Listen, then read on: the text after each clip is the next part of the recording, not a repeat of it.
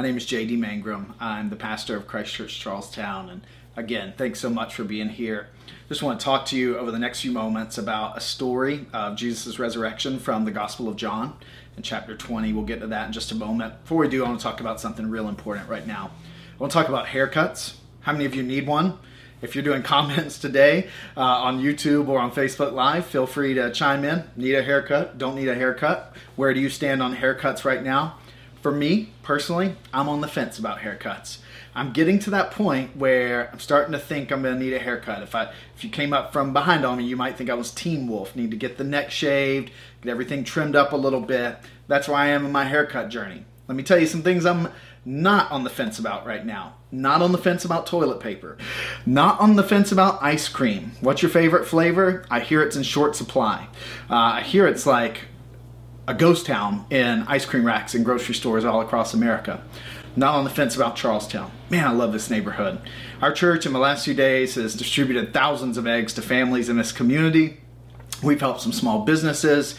We're helping get masks to seniors in our community. We're even catering some meals for people who are making masks and for seniors here in the community to help come along small businesses. I'm not on the fence about Charlestown. We love our neighborhood. We love you. Frankly, I think it's a big deal that you're here. So thanks for being here. Don't know what you're on the fence about in your life or not on the fence about in your life, but I find that a lot of times we're on the fence about God. And we can even come into this environment. Maybe today you're here and you're on the fence about God and life is really up in the air and uncertain and you're wanting to know what's the deal with God. And so I want to talk today about an encounter that Jesus had right after his resurrection with one of his followers. One thing you got to understand about the followers of Jesus, these were not spiritual ninjas. I don't know, do you feel like a spiritual ninja? I certainly don't most of the time.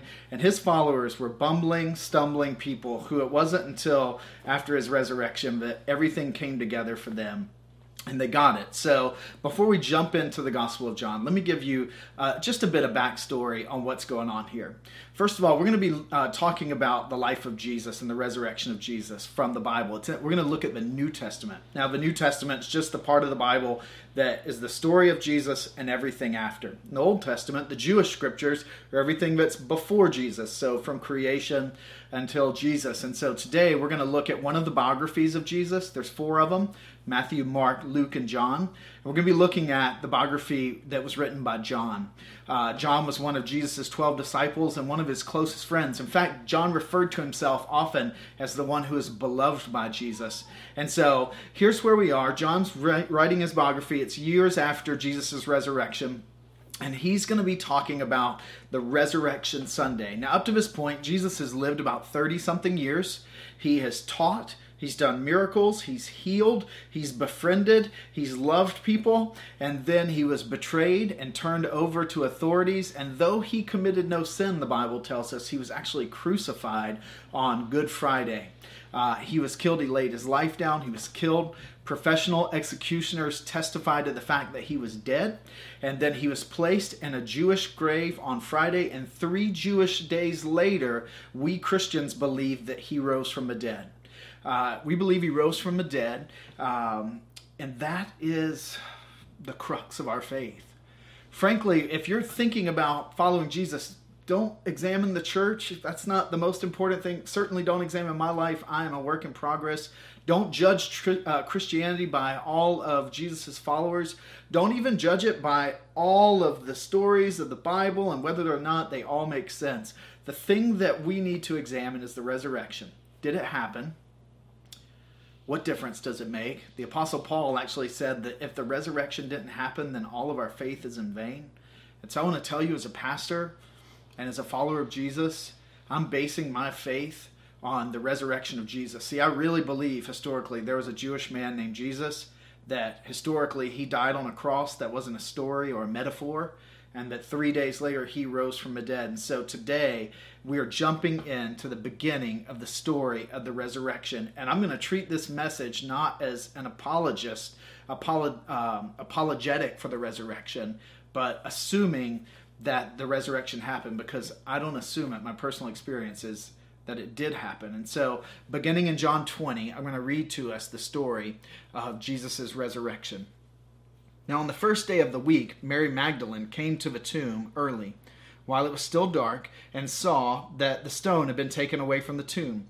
So she ran, and she went to Simon Peter and the other disciple, the one whom Jesus loved, that's John the biographer, and said to them, "They've taken the Lord out of the tomb, and we don't know where they've laid him." So Peter went out with the other disciple, and they were going toward the tomb. Now it's Sunday. It's the first day of the Jewish week. It's not COVID-19 season where all the days run together, and we're not sure, is it Monday, Tuesday, Wednesday, Thursday? Our son Owen the other day was on a Zoom call with his amazing teacher, Tara McDonough, and right before he jumped on it, Natalie said, "You've got to change your clothes. You've literally worn that Minecraft onesie the last 4 days for school. You've got to change." The days are still marked 1, 2, 3, 4, 5, 6, 7 in this passage in John 20, and on the first day of the week, 3 Jewish days after Jesus had been dead and buried, Mary Magdalene, one of his followers, not one of the 12 disciples, but one of his entourage of followers who had been doing ministry and listening to teaching, goes to honor Jesus and to take care of his body in the grave. And so she finds that he's not there. She goes back and finds the disciples, and then Peter and John go to the grave and go to look for Jesus. He's not there, and there's just this wild scene. They had heard that Jesus was going to rise from the dead, but he's not there, and they're disoriented, not exactly sure what's going on. In verse 11 it says, "But Mary stood weeping outside the tomb, and as she wept, she stooped to look into the tomb. And she saw 2 angels in white where the body of Jesus had lain, one at the head and one at the feet. And they said to her, 'Woman, why are you weeping?' She said to them, 'They've taken away the Lord, and I don't know where they've laid him.' Having said this, she turned around and saw Jesus standing. But she didn't know that it was Jesus. Jesus said to her, 'Woman, why are you weeping? Whom are you seeking?' Supposing him to be the gardener, because they're disoriented. She's a little disoriented. A lot of the disciples would have these early encounters with resurrected Jesus, and it was like they had gotten a sense of amnesia and couldn't comprehend that he could actually, in fact, be risen from the dead. So, thinking that he was the gardener, she said to him, 'Sir, if you've carried him away, tell me where you've laid him, and I will take him away.' Jesus said to her, 'Mary.' She turned, said to him in Aramaic, 'Rabboni,' which means teacher. And Jesus said, 'Don't cling to me, for I have not yet ascended to the Father. But go to my brothers, the disciples, and say to them, I am ascending to my Father and to your Father, to my God and to your God.' And Mary Magdalene went and announced to the disciples, 'I have seen the Lord,' and that he had said these things to her." And so I want to talk just for a few moments about 3 powerful things that I think I see Jesus saying in this passage. The first thing that Jesus says to Mary Magdalene, and man, all his words just have such power, is, "Woman, why are you weeping? What are you seeking?" It's kind of a crazy question, right? I'll turn it around and ask it of you this morning, actually. What are you seeking today? You're here on a Sunday, Easter Sunday, and I wonder, what are you seeking? Are you seeking peace? Are you seeking hope? Are you seeking a miracle? I've been emailed and texted this week by some of you asking for miracles. I get that. You seeking toilet paper? We have none. Or ice cream? We don't have that either. Are you seeking God? Are you seeking to go deeper today? What are you seeking? Like, I'm going to invite you, if you want, just to Facebook comments, live comments, YouTube, whatever. I'm going to invite you. If there's something you're seeking, share it with us. We'd love to hear it. What are you seeking today? There's no wrong answer here. Would love to hear from you. And that's what Jesus starts with. That's where he starts. Well, who are you looking for? What are you seeking right now? Now, she thinks he's the gardener. And so what she's seeking is the dead body of Jesus. And she says, "Sir, where have you put him?" Now, we know he's not dead. He's arisen, actually. She doesn't quite yet know that. All the dots haven't connected for her. And so then she fires back, like, "Tell me where you've laid him." Which leads to the second thing that Jesus says. He calls her by name. And he says, "Mary." And man, she's heard that voice so many times before.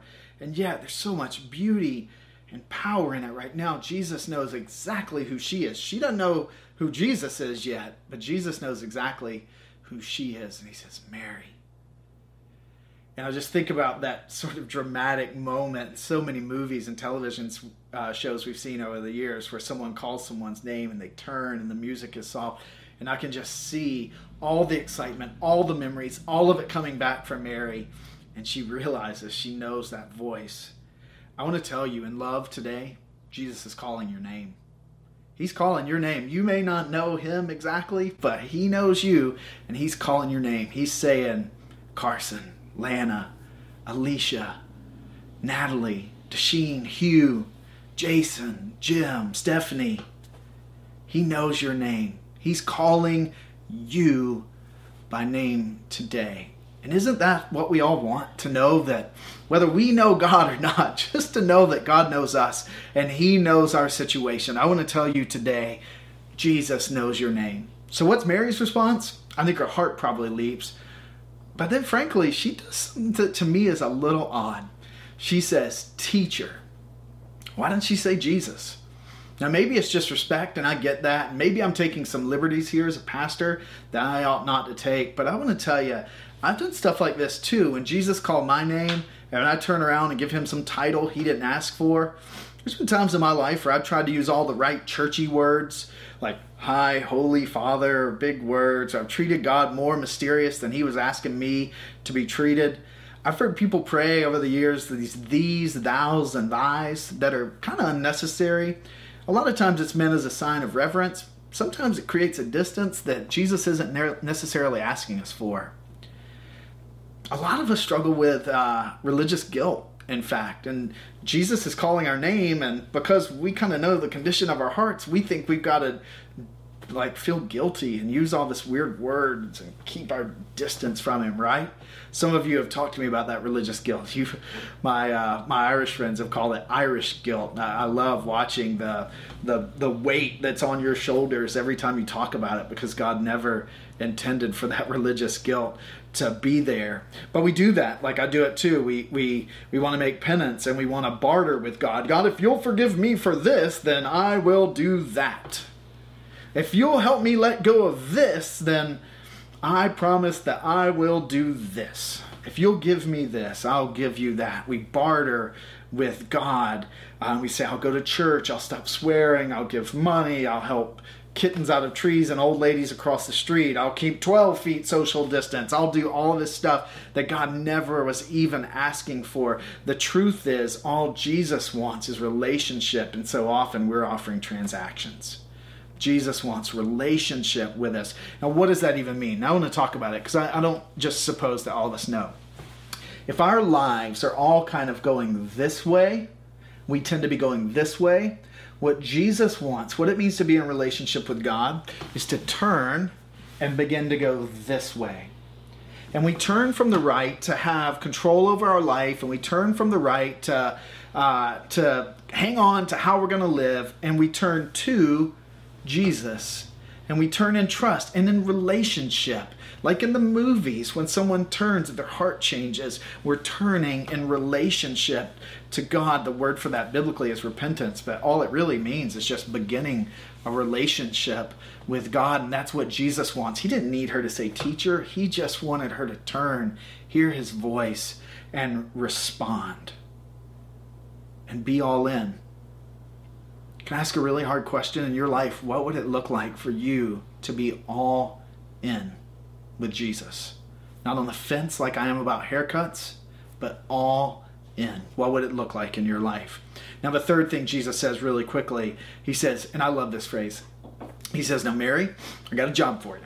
I want you to go to my brothers, and I want you to tell them I am ascending to my Father and your Father, to my God and your God. He's talking to the disciples, but he doesn't refer to them as disciples. He says, go find my brothers.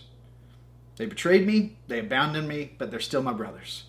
And you go tell them about my Father and my God and their God. He's identifying with them, and he's reminding them that they're still family. He's inviting them into something personal. And today I want to tell you, God is inviting you into something personal. not into transactions, not into religion, but into something personal. Now you're going to say, if I'm betting, because I've been there, you might say, well, JD, you don't get it. I'm Catholic. Or JD, you don't get it. I'm Baptist. And I totally get it. Like, I totally get it. You might say, JD, you don't understand. I'm a really good person. Or JD, I believe in God. I said all those things. I totally get it. But I'm not talking about any of that. You can do all those things and know you have zero relationship with God. And what Jesus is doing is saying, like, quit with all that stuff and enter into the relationship with my Father and your Father and my God and your God, and be my brothers and begin relationship. Now, how do we get that? How do we get that? Now, here's Jesus' role.